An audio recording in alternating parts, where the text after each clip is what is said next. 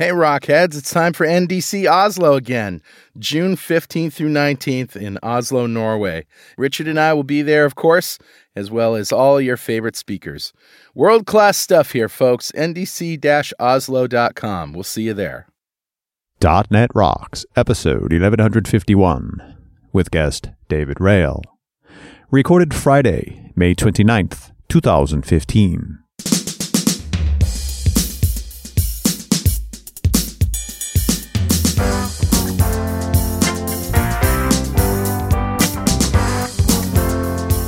Thank you very much, and welcome back to .NET Rocks. This is Carl Franklin. And this is Richard Campbell. David Rael is here. We're going to be talking to him in a bit about DDD. It's going to be a great show. But first, Richard, you know, we have these iconic phrases that have come out of .NET Rocks that people repeat to us or, I don't know, put them on T-shirts. Yes. So my Better Know framework today addresses that situation. So let's just roll the music.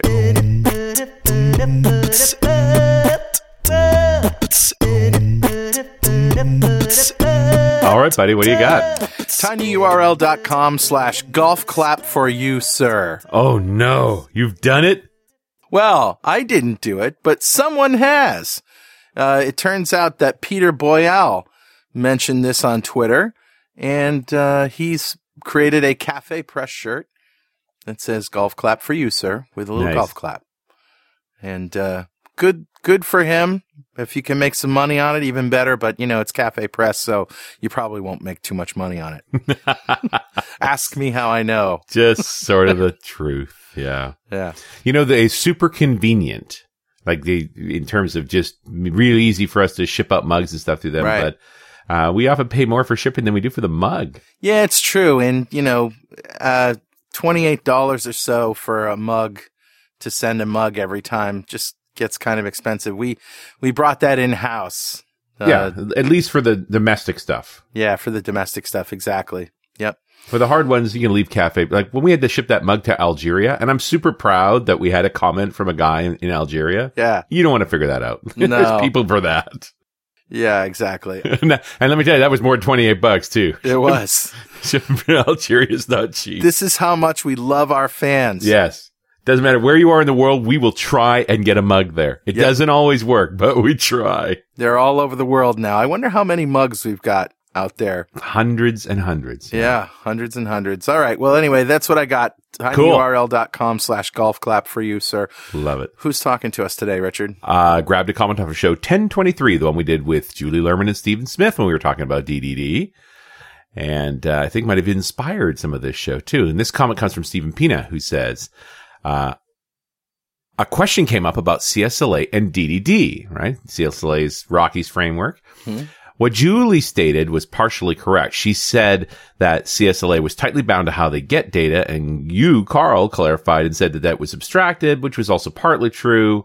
CSLA can support an abstraction, but the objects will still be bound to that abstraction in the sense that they are aware and consume the abstraction. This is contrary to domain design principles and the factory and repository patterns. In CSLA, you end up with methods such as fetch and update and delete that are responsible for interacting with the DAL abstraction. Similarly, you have a static factory methods that are responsible for creation. So in effect, the objects are bound to the interaction with the DAL and depend on it. And with DDD, the models are completely removed from the concerns of creation and persistence. A repository is responsible for the retrieval and storage of an aggregate, and a factory is responsible for the creation of the valid aggregate.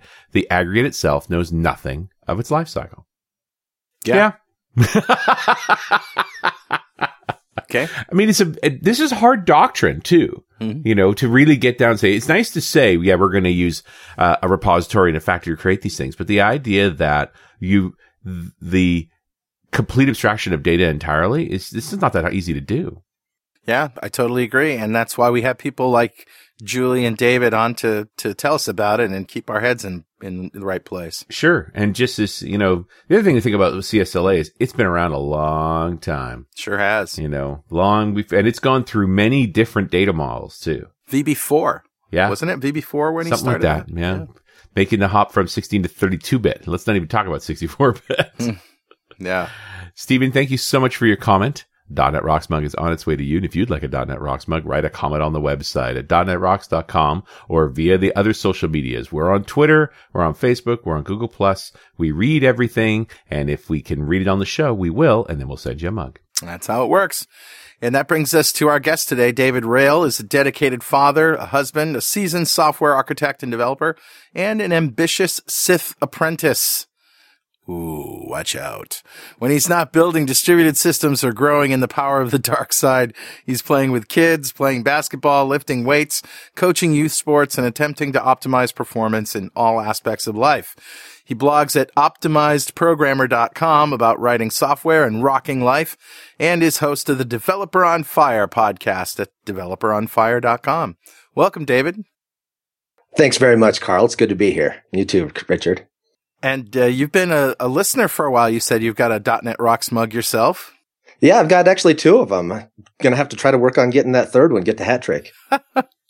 Well, maybe it's time for a hoodie or something, but we can certainly help you there. What did you think of the comment? Well, I think it's interesting, and this is turns out to be a really good time to have this topic and to talk about this. Just earlier this month on the software engineering radio podcast, there was an interview with Eric Evans, and he was talking about DDD at 10 years old and some of the things that he's learned and some of that stuff. And he really talked about kind of a de-emphasis of some of the building blocks and some of the real the stuff inside of a bounded context, all of the details of the aggregates and the repositories and all of that stuff. So I think that comment, I think it made a lot of sense, and that persistence ignorance is really something to be strived for and a good thing. And you know, having a model that's free of those details is a good thing. But I think there are really some bigger concerns about DDD, and I think getting caught in the weeds of a lot of that stuff, while it's relevant and important and informative, I think there's really kind of a bigger picture, a higher level picture that is probably a bigger piece of the value of DDD. So I would say I agree. And I think CSLA, you know, I've never really dug into it myself. I've seen Rocky give a presentation on it. That's about the extent of my knowledge on it. But I think that the comment was well founded. But I think there are some other things to think about with DDD that are probably more important. Do you think DDD started as a philosophy and then grew into implementation details? I think it really is. I think listening to what Eric has to say about it, I think that whether it grew from a philosophy into implementation or the other way is maybe kind of a chicken or egg story. But I think the real virtue, the real value of it is in the philosophy. I think it's a lot more philosophical than it is prescriptive. And do you see developers embracing DDD? I don't see it as sort of on the lips of the developers that you talk to every day. Tend to be the rock star guys that are that want every tool and every optimization that go for DDD. Is that your experience too? You think a lot of developers might be afraid of it? I think that's probably true to an extent. I think there's another side to it. I think a lot of people embrace a lot of the principles of DDD without actually naming it that. So I think that goes. Earlier this month, or actually maybe it was last month, there was at one of our local meetups here in Denver, the Denver DDD meetup. We had a big discussion about DDD in the business, and Vaughn Vernon was there. You know, I'm really fortunate to be here in the Denver area, having access to a guy like Vaughn, who is, you know, this international expert on DDD. He was there, and he made the comment about bringing DDD to the business, about a lot of the ideas and principles of DDD, that it's great to bring those things in. Just don't call it DDD, and you're going to have a lot more success with getting buy-in and getting it done. Yeah. So what is it? Is when people hear DDD, they think, oh, I got to change everything that I do, right? Because it's a driven, it's something that's fundamental. Yeah, I think that's true. I guess that is kind of all of these DDDs, right? Another comment on that show with Julie and Steve was about, hey, there's all of these DDD ADD, TDD, right? All of that stuff, which I thought was kind of a clever comment. But it's Yeah, those things are intimidating because when you say that you're using this thing to drive your process, your design, your development, then that really does imply that you've got to buy into this thing whole hog and you've got to drink the Kool-Aid, I guess, kind of. Yeah. I mean, because it is, people are very zealous about it, right? And, absolutely. And that's why, we're afraid of them.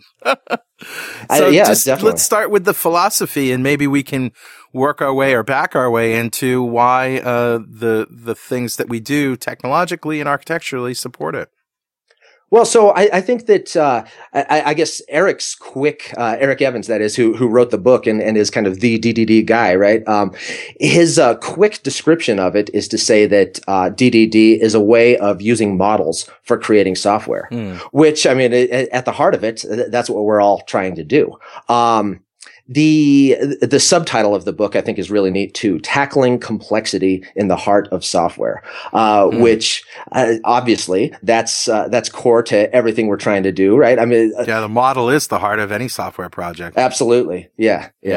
So, DDD is really, I think, to me, I take away kind of 5 key bullet points of what DDD is all about. And first and foremost, the thing that Eric really emphasizes as well, too, is the ubiquitous language. I think that is really the linchpin that brings together all of the value of DDD. And what's really meant by that is just getting your domain experts and your software experts together in a room and having conversations and learning to use the same vocabulary and coming to this place where you have one set of conversations instead of having the domain conversation with the domain experts and then going away translating and turning that into software. Well, we're going to bring that all together. And I think, when you think a lot about it, Eric's points, he has in one of the presentations that I saw, it's out there, kind of his at the 5-year mark after the book, his what I've learned since the book presentation, which is pretty easy to find if you Google that thing.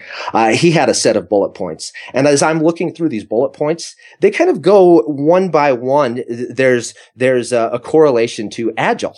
Right. Mm-hmm. All of the Agile processes and everything that we're trying to do there is to bring technical and domain people together. Right. It's this. Yeah. It sounds like to me that when you're talking to business people, and man, we've done so many shows on the disconnect between business people and technical people. And they always say the same thing. They're like, I'm not technical, but here's what I want, And so it's almost like the technical people have to, at the same time, understand what they're talking about and at the same time not spit it back to them in technical terms, which is what we tend to do, right? Because we're going over it in our head. We're like, oh, how does that translate into technology? Oh, we use one of these and one of these and one of those. And they go, yeah, well, whatever. I mean, I don't know. I'm not technical, right? So you can't have these technical conversations with business people that it's almost like you have to bite your tongue, isn't it? I think it is, yeah. And when we talk about this concept of having the multiple DDs out there, right? I think of DDD and BDD are really kind of a marriage made in heaven. It's right. Really like a glove situation because they're both all about expressing the domain in terms that everybody can understand. And the B is just what the domain models do. Yeah. And so there was a presentation that I saw recently with another DDD expert, Paul Rayner, who's kind of one of Eric Evans's inner circle, one of his guys that does a lot of his certified training and those kinds of things.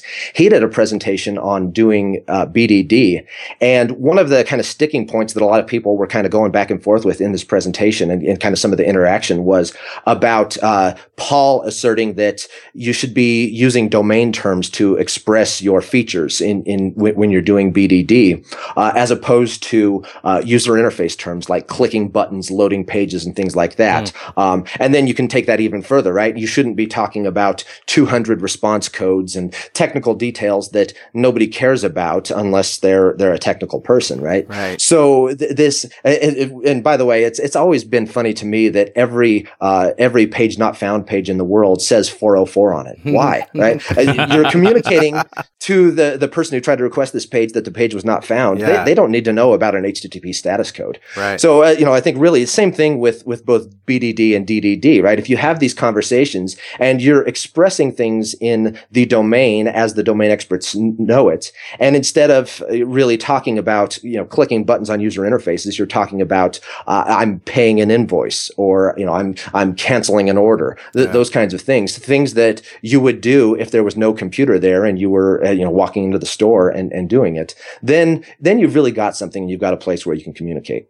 Often, that is the response that I give my wife when she asks me if I've cleaned the toilet. 404. Nice. Yeah. Yeah, I like that one. Yeah. Bad request. Yeah. Oh, she's going to love me for that one. Love you, honey. What is the right thing to pop up for a user when the page isn't found? To me, I think page not found, right? Or you clicked a bad link, or something that actually expresses that I couldn't find what you were looking for. Yeah. Where you expected to go. Oops. Yeah. Check that. I remember back in the past writing long error messages that were really friendly. Hi, I got bad news. Yeah. I know what you're working on was really important to you, and I feel really bad about this, but it's not happening. It's not you. It's me. It's totally me. I'm trying to be a better program, but it isn't working out so far. Below, you're going to see a few buttons. I know they don't make a lot of sense. You can hit the retry button. It's very optimistic of you. There's almost no chance it's going to work out, but go ahead, give it a try. You'll probably see this again. And if you do, let me apologize in advance. That's great. You can try the cancel button. The cancel button is probably a pretty good idea because that'll just stop all this pain. You can go get a coffee and come back later. Write an error message. Yeah. Now that's an error message. Well, GitHub having the page with the picture of the Obi-Wan Octocat saying, this is not the page you're looking for. I think that's awesome, actually. And the Twitter fail well, right? Like things that have become iconic. Sure. Failures that have become iconic. I love it. So you start with talking to the business and thinking about development in the language of the business, and that describes your models and then the behaviors of those models. With BDD, of course, Match Made in Heaven, which we talked about. How do we get from there to we need a repository and we need factories? Well, I think there's a few steps in between that, right? So before getting into some of those implementation details, then I think what BDD does really well, and I think a thing that needs to be emphasized a lot more than it is. In fact, Eric in his both in that interview that I talked about earlier this month on Software Engineering Radio, and in his what I learned since the book, really his big sentiment about what he would change about the book is the sequence, that he put this stuff about bounded contexts into chapter 14, and he really wishes that would have been into chapter 2 or 3, because the order really seems to give an emphasis to things in a way that he didn't really intend, or maybe that he would have intended now, had he known now what he knew, you know what I mean? Yeah. Had he known then what he knows now. So that's, I think, really the next big bullet point to me in DDD, beyond the ubiquitous language and getting together on what you're talking about, is this idea of composition of your domain and breaking things down into different pieces that are more manageable. And talking to Udi Dahan, I think, is really enlightening too, because he takes this even further, and that talks about the bounded context should be along business capabilities. And with his take on service-oriented architecture, he talks about a service is the technical authority for a business capability, which I think, as I think about that definition, it appeals to me more every time I say it, that you've got the technical authority for a business capability. These are the dividing lines, the consistency boundaries, the places in your system where you want to focus your implementation. And so once you've defined that you've got these different contexts inside of your system, then you can start diving into, well, how am I going to implement what's inside of those contexts? And Udi has a big emphasis on those contexts being autonomous. And so you can have completely different data stores, no dependencies, no synchronous calls across these different boundaries and those things, which raises a whole other set of questions about how do you approach that and all of those things. We've been talking about the actor model a lot lately, and that seems like a really good implementation. Absolutely. Detail, a good architecture for this. Yeah, Von Vernon's got some really good materials on the actor model, and he's really dug deep into that. But I mean, it's really, and yeah, I've heard some of your shows on Akka.net and some of that stuff, and yeah, that's really appealing and something that I really intend to get more into. We were just talking with Barry Briggs a couple of days ago, and we came to the conclusion that a service is an instance that services every client, right? And an actor is one per client or device. So you spin up multiple actors, and each of those actors are stateful, and they contain all the state that, that is such a problem in web-based and REST-based systems.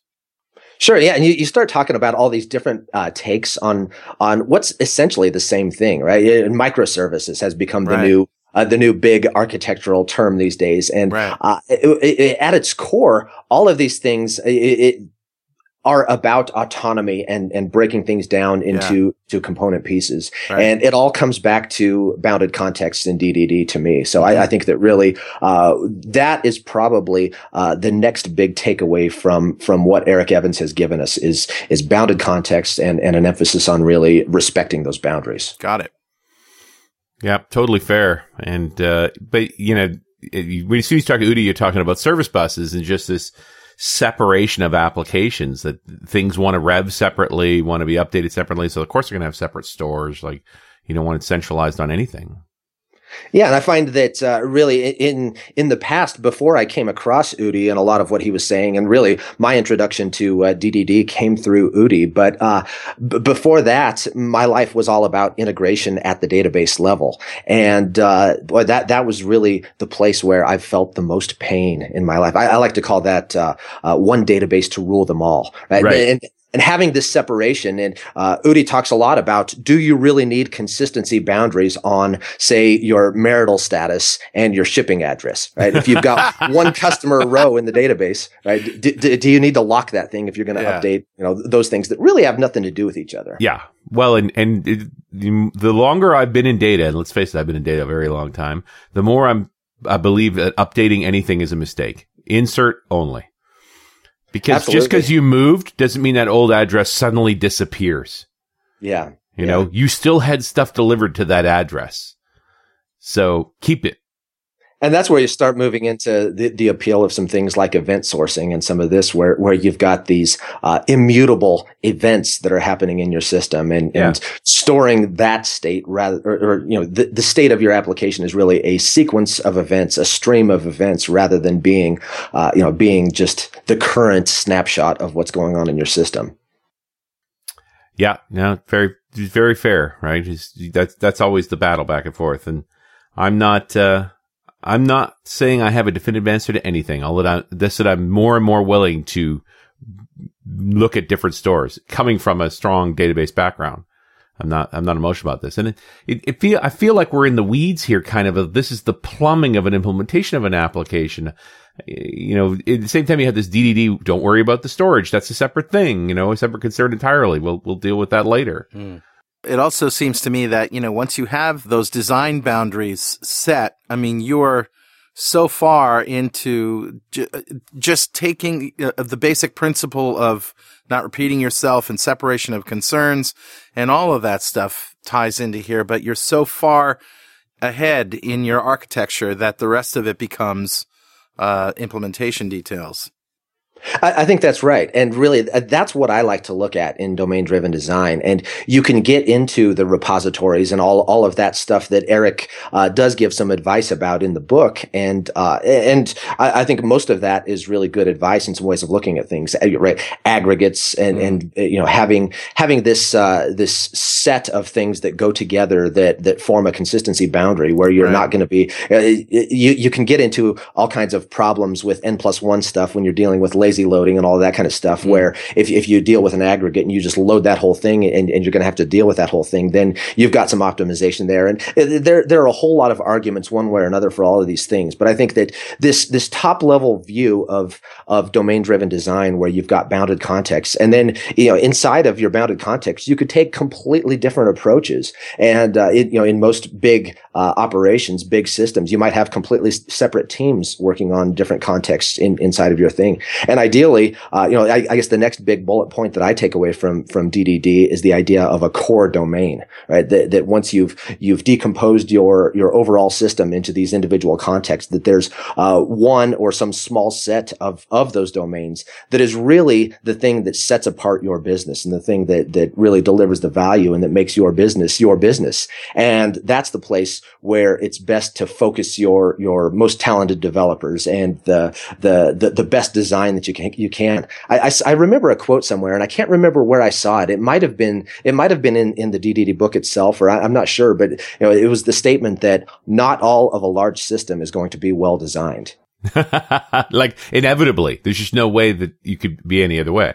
That's right. And so I think, for some of the supporting subdomains that are around your core domain, the ideal is that you're not building that thing at all. You're taking something off the shelf and plugging that thing in. Or, at the very least, you're probably not devoting a great amount of design to it, right? It's just using some simple CRUD type of implementation and you're done with that thing. And you can, move on to the business of really modeling what really matters. Well, most design is emergent. It's what you need. What the developer did at the time is the design. Absolutely. Yeah. It's only, part of the job as an architect, at least, is to go through and figure out the parts that are hairy and pour your energy into designing those parts. Yeah, and that's one of the points that Eric made in his presentation was that emerging your model and reshaping the ubiquitous language over time is a big piece of DDD. Which right. When I hear that, I hear agile, right? I mean, you're iterating on the thing, and there's not really much difference there. And you're going to find surprises and things. The nature of shipping an application is altering the business, which means the application, which was modeled on the old business, is now wrong. Yeah. Yeah. In some respects, it's like, congratulations, you succeeded. Your software is no longer correct for the task. Now we That's have right. to, make it, and it's an endless cycle. The more you alter the software, take advantage of the new business opportunities, the more the business opportunities will continue to evolve. Yeah, it's you've got one thing that influences another thing, and you've just got this cycle of just going back and forth, the business and the software influencing each other, and it's kind of like Jedi mind tricks going back and forth, right? Yeah, I think it surprises folks how much impact if you bother to do the ROI, and lots of people don't, how much impact software actually has on a business's ability to make money, how it both the opportunity and the boundaries. Yeah, I remember working in a company where the core piece of the business was this algorithm for making selections about which customers were going to get which information, right? And it got to the point where there were so many layers built upon this thing of different conditions and all these things that the only person that actually understood what the business was doing was the developer who'd gone in and made all these changes. Right. And so, you get into a point where, the person that understands the business better than anybody else, becomes a coder. So is this a way to advance in the company? As a developer, you want to move into management first? Oh, we're implementing DDD. It's kind of, well, I think, yeah, in a lot of ways, DDD is the answer to that, where you're actually collaborating with business on these things instead of it just getting out of control. So, yeah, I think that's a bit of a difference there. Hey, Richard. Yeah, buddy. You know what time it is? Must be that happy time again. That's right. It's time to announce David's new career help organization, the Denver Domain-Driven Design Department of Devious Development Details, otherwise known as DDD. Can you just put a number? Was that D8? I think that's 7. 7 Ds. D7, okay. DDD. Actually, it's time to give away a D Experience subscription from Developer Express, another D company. But first, become a UI superhero with DevExpress UI controls and libraries, and deliver elegant .NET solutions that address customer needs today and leverage your existing knowledge to build next-generation touch-enabled solutions for tomorrow. Whether it's an Office-inspired application or a data-centric analytics dashboard, DevExpress Universal ships with everything you'll need to build your best, without limits or compromise. Learn more and download your free 30-day trial at devexpress.com/superhero. All right, buddy, who's our winner? Today's winner is Kieran McIntyre. Congratulations, Kieran. Golf clap for Kieran. Yes, I have a round of applause here. That's my clap is. How round is it? Not really. There's a couple plastic hands on either side of a plastic thing, and they smack back and forth. That's Nice. The clappers. The clappers. Actually, if you don't know what we're talking about here, guess what? Kieran McIntyre just won a D-Experience subscription from Developer Express. That's a whole pile of awesome from them. And for more information, you can go to .netrocks.com, click on the big Get Free Stuff button, answer a few questions, and join the .NET Rocks fan club. We have thousands of members all over the world. In every show, we like to give away stuff from our sponsors, and every December, we give away a $5,000 technology shopping spree to one lucky member of the .NET Rocks fan club, but you got to sign up to win. And now it's your turn, Dave. What do you think you would buy with $5,000 today? Well, first and foremost, I think when I think about HoloLens, I have bladder control problems, right? So I mean, that's a must. You're not alone. Yeah. It's how many HoloLenses would you like? So yeah, I think I need one of those, and then I'd probably just get a little more boring and kind of have the grab bag of devices, whatever's left, getting the tablets of various makes and models and that kind of thing. Yeah, okay. Yeah, that's pretty much what everybody has opted for, a development rig of some kind, mobile development. You can't go wrong. Yeah, you can't really go wrong with that.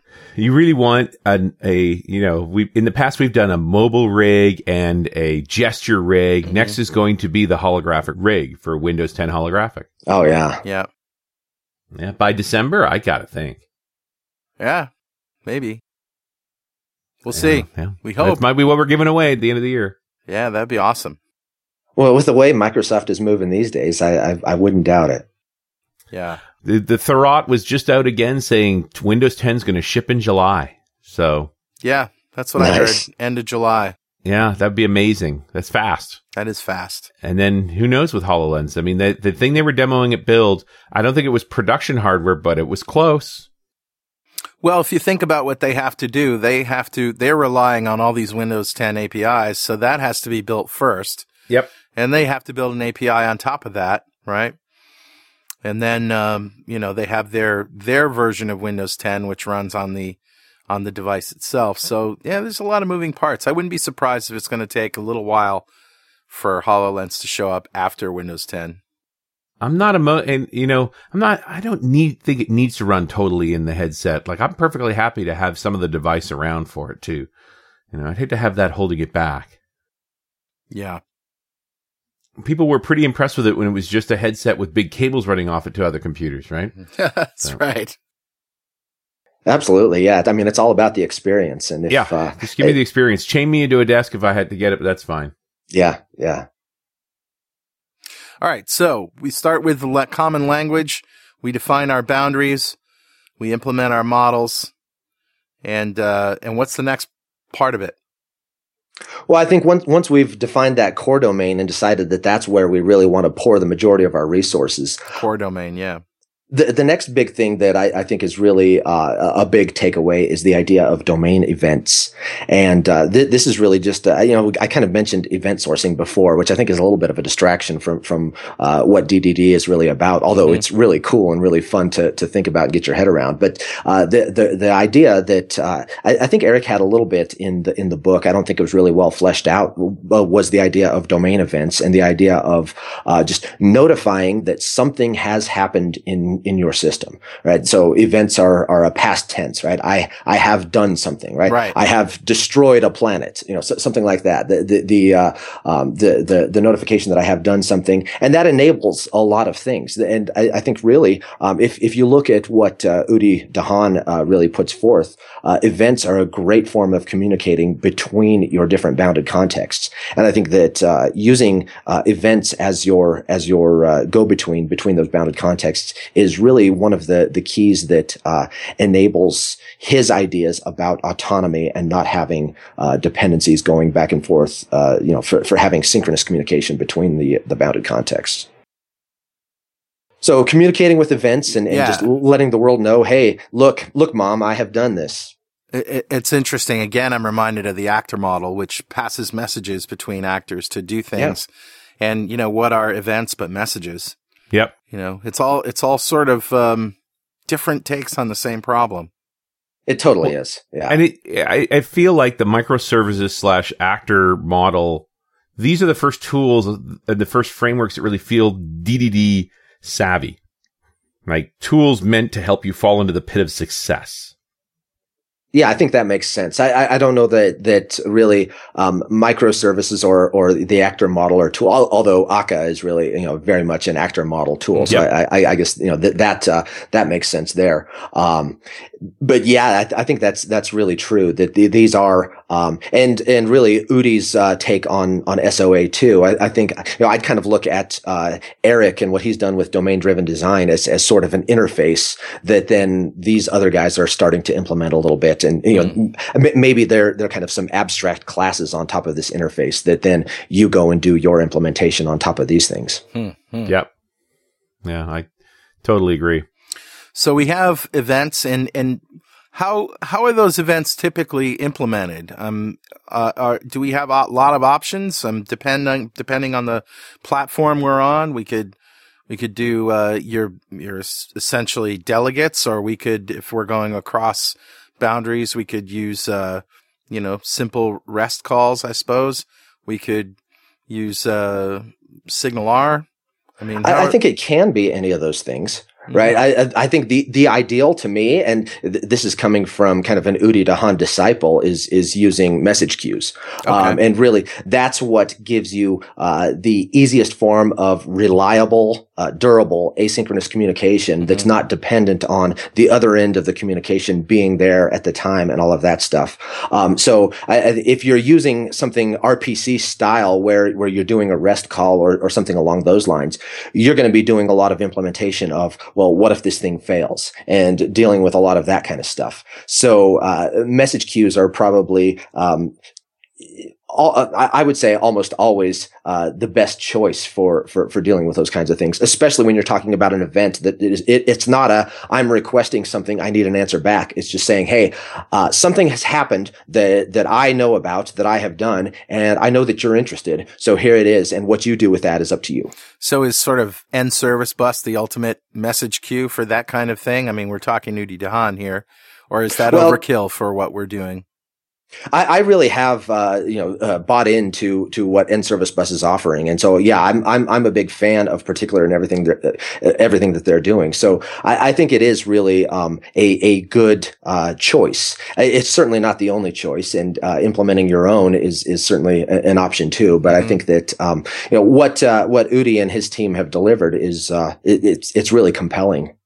The only challenge I have with the messaging approach to all this is that your return path is completely different from your send path. Like, as soon as you get into all of these queued models, you send off a message to the queue. Your only response is your message got to the queue. Right. Yeah. The whole mechanism of, I want stuff back, please. Like, this is a non-trivial chunk of code to get some kind of token identifier that you can pass along with it. Say, this is how I'll ask for my response, and then go to a different channel entirely to say, hey, where's my response? Yeah, and I would say that messaging is not for everything, and message queuing is not necessarily for everything. And the ideal to me is that you're only communicating via messaging across your domain boundaries. Right. But within those domain boundaries, those are the places where you've defined that, hey, I do have some consistency boundaries in here. I do have some request response, and I need to get an answer back, and some of that stuff.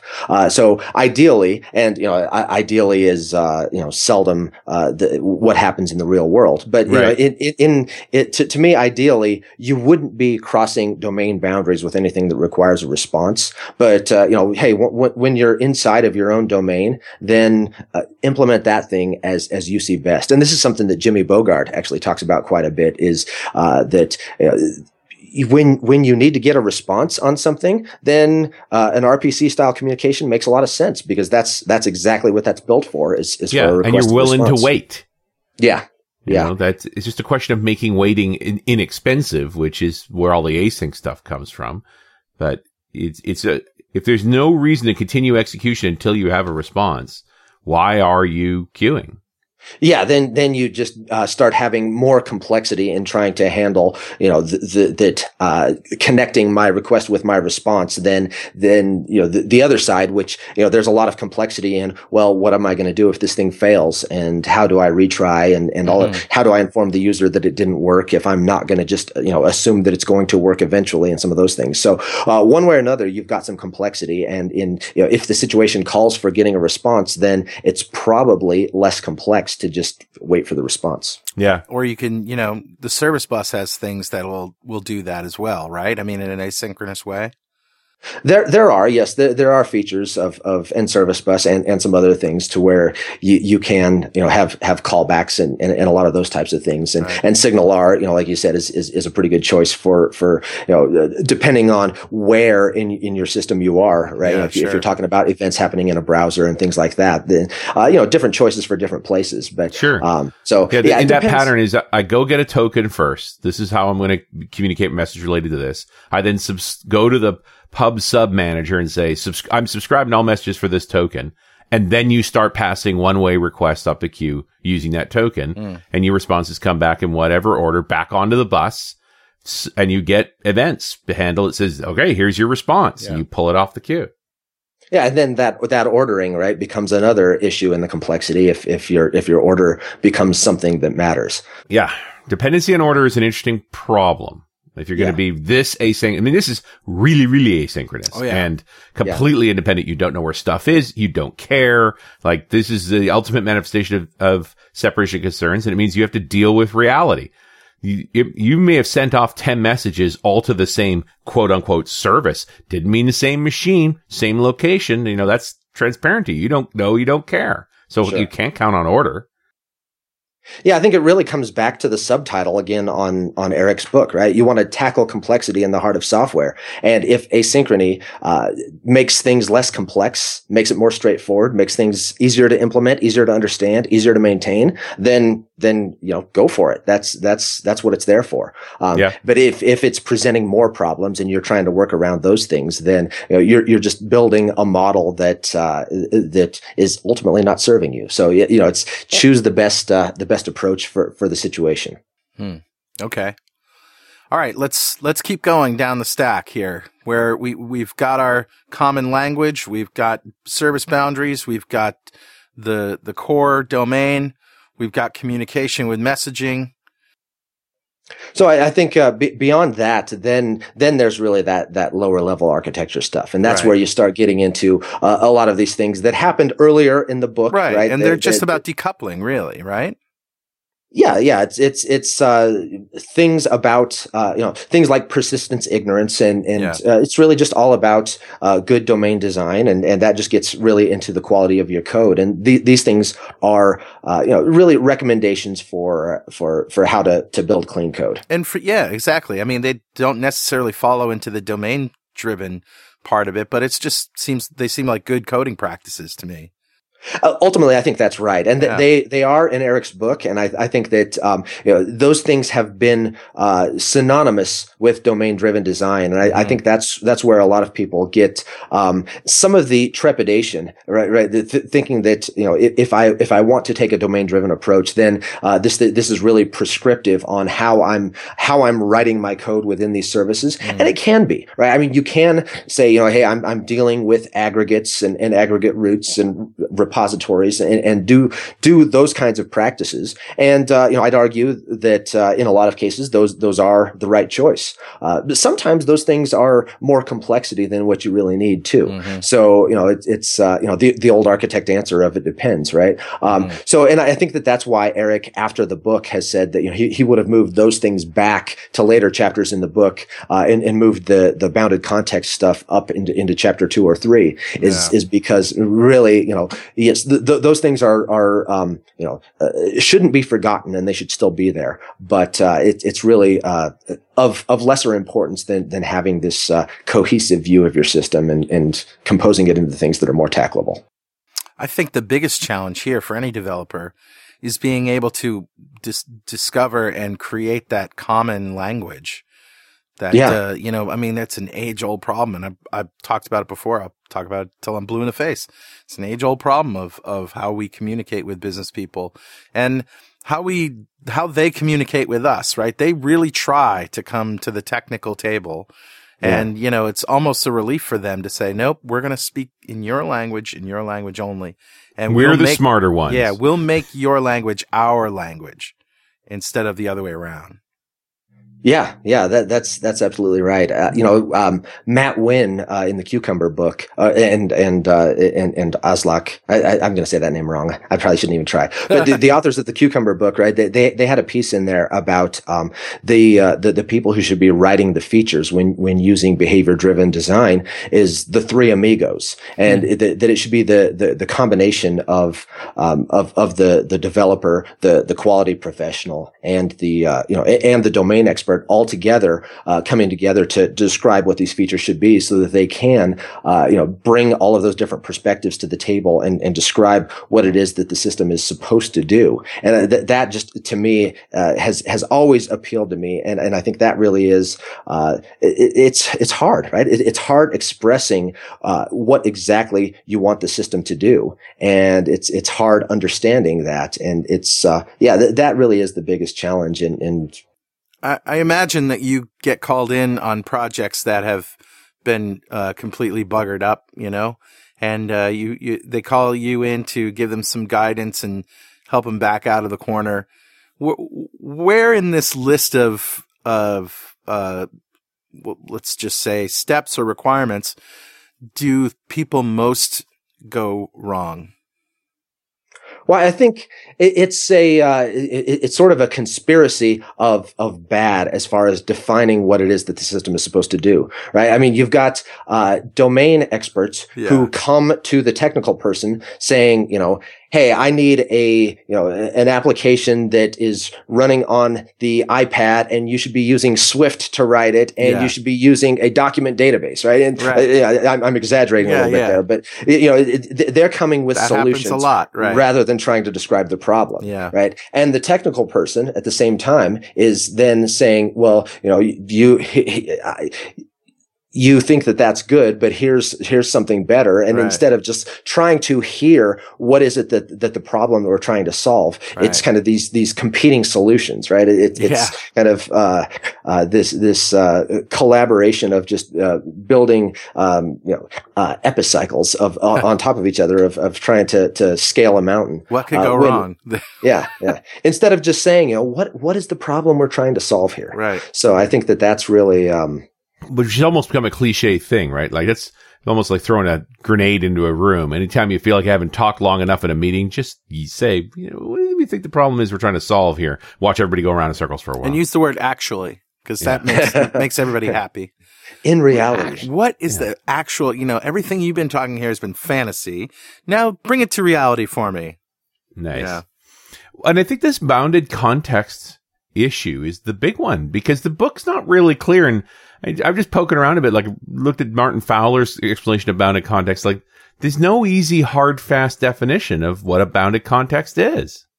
I think that's right. And I think that's why, there's so much value in listening to people like Greg Young and Udi Dahan and some of these, and Martin Fowler and some of his group with microservices and that stuff. Some of these, kind of what I'm calling the abstract class on top of this, where there's a little bit more guidance, a little bit more, prescription, a little bit more talking about, well, what is a bounded context? Right. So that's some interesting questions. And I always come back to Udi's definition, right? A service, which, that's a term I hate. Right? And, same thing with microservices. Right? Yeah. It's just so overloaded and you don't know what anybody's talking about when they say service. Right. But when Udi defines service as, and I use that synonymously with bounded context, it is the technical authority for a business capability. And I think if you couch it in those terms, and if you think about, well, what are the pieces of my business that I'm trying to solve?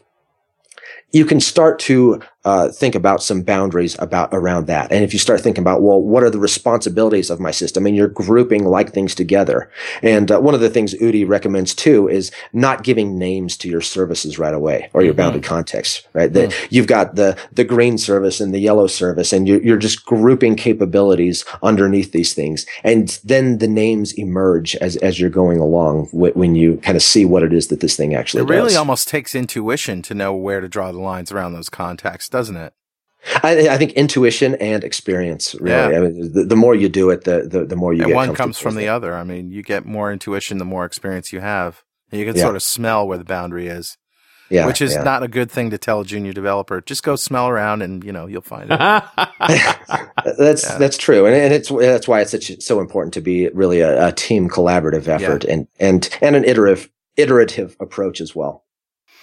What was the craziest system you ever had to untangle? You don't have to name names, of course. Please don't, actually. But, well, I think the biggest challenge that I ever faced was working for a business that was a combination of several businesses that had all been acquired, and trying to make sense of all of these different implementations of similar things that were the same but different, and different tech stacks, different forms of communication, and all these different things, and trying to bring that together into something cohesive. And so it was an exercise in integrating these things and getting them to communicate, and gradually trying to move onto something more uniform and trying to bring those things together. And so that was probably the biggest. Were they all in the same domain at least? Yes. Well, yeah.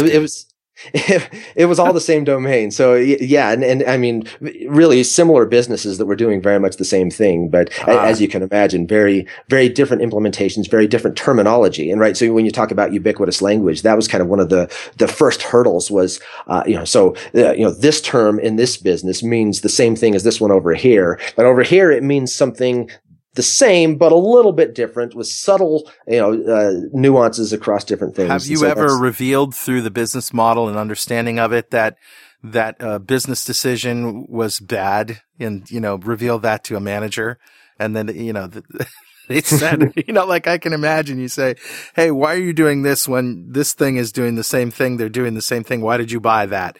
And they go, I don't know. Well, I think that is a big part of DDD, is not only getting your tech people to understand the domain so that they can model it, but getting your domain people to actually understand it better, right? If they can communicate the thing, and in the attempt to communicate it, well, they're going to be refining their understanding. That was something that Richard was talking about a little bit, right? It's kind of this back and forth, and this evolving of not only the software, but of the domain itself. Yeah, sure is interesting. And I can see just from a business standpoint why it makes a lot of sense. Are there business people that learn how to develop models that closely resemble software? I mean, you talk about Cucumber and things like that, but do you find a lot of business people are doing the actual modeling? I think there's varying degrees of that. Yes, there are some people who I think maybe in another life may have been developers, right? And that really embrace that idea of the three amigos, and this feature in the Gherkin syntax, which I'm kind of venturing away from really the core of what we're talking about, but expressing this feature is something that comes really naturally, and they embrace that and take to it. So I have seen that where it really worked. I was talking to a friend here a couple weeks ago, and he was just saying how this interaction, this team collaboration on building up these features is something that he hadn't ever really seen. And I had to agree that it's pretty rare that really happens the way that it's described in the Cucumber book. But at the same time, there are those business people that will really take to this thing. And I think when they start to see, hey, that we've defined this feature with its scenarios and all of these use cases for what the thing's supposed to do, and now I can see those things as unimplemented, and then start to see them come alive, and start to see some failing tests, and start to see some passing on these features. It can be really exciting and really engaging, and I have seen people, some business people that really dig into that and really You say you've seen some, but like what is the percentage of those who do it well and those who don't? What's that? It's small. It's really for the full engagement and really getting it going. And I think part of that is just not necessarily seeing the entire life cycle and seeing it all the way through. I do know I was talking to some developers at a place that I used to work here a couple weeks ago, and they were talking about some of the things that I had really tried to get to take hold in that place, that they were actually delivering the value that I had kind of foreseen and was trying to get. And man, that really made the sunshine on my day that day. It was really neat to hear that. So I think that, in a lot of cases, some of these things start paying off, down the road after, perhaps after you're gone from a situation even. All right, David, one more question, and this is out of left field. What got you started in this business? In software itself? Yeah. That's an interesting question. So I didn't do computer science in my undergrad in college. I actually did later go back and get a master's in computer science, but Wow. I got a degree in physics, and I decided I wanted to teach. So I was doing a teaching licensure course, and I did all the classes except for student teaching, and they told me that while you do student teaching, you can't have a job. And I was like, well, maybe I'll put off student teaching and get a job for a while. And that happened to be 1999 when if you had a pulse, you could get hired as a programmer. And so it was it was kind of happenstance that I was looking for a job and I found one, and it was writing code, and it was kind of learn on the job kind of a thing. And here, a decade and a half, maybe 2 decades later, it's become something that I really love. Never did your student teaching thing, huh? That's right. Never did go back to that. Yeah. Well, it's a great story. And man, I really, really appreciate you going through the whole process of DDD with us and going deeper. It's been a real pleasure. Well, thanks. Yeah, I've had a good time with it, and I think it's kind of a view of it that hasn't, I don't really see in a lot of places. Yeah, I agree. All right, dear listener, we'll talk to you next time on .NET Rocks.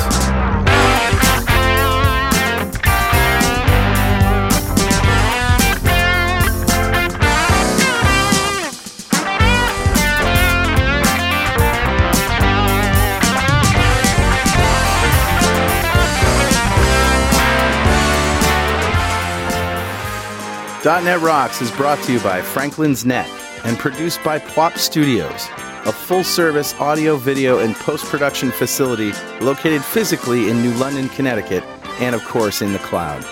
Online at pwop.com. Visit our website at dotnetrocks.com for RSS feeds, downloads, mobile apps, comments, and access to the full archives going back to show number 1, recorded in September 2002. And make sure you check out our sponsors. They keep us in business. Now go write some code. See you next time. Got a transmitter banned by the FCC. Yes, I'm a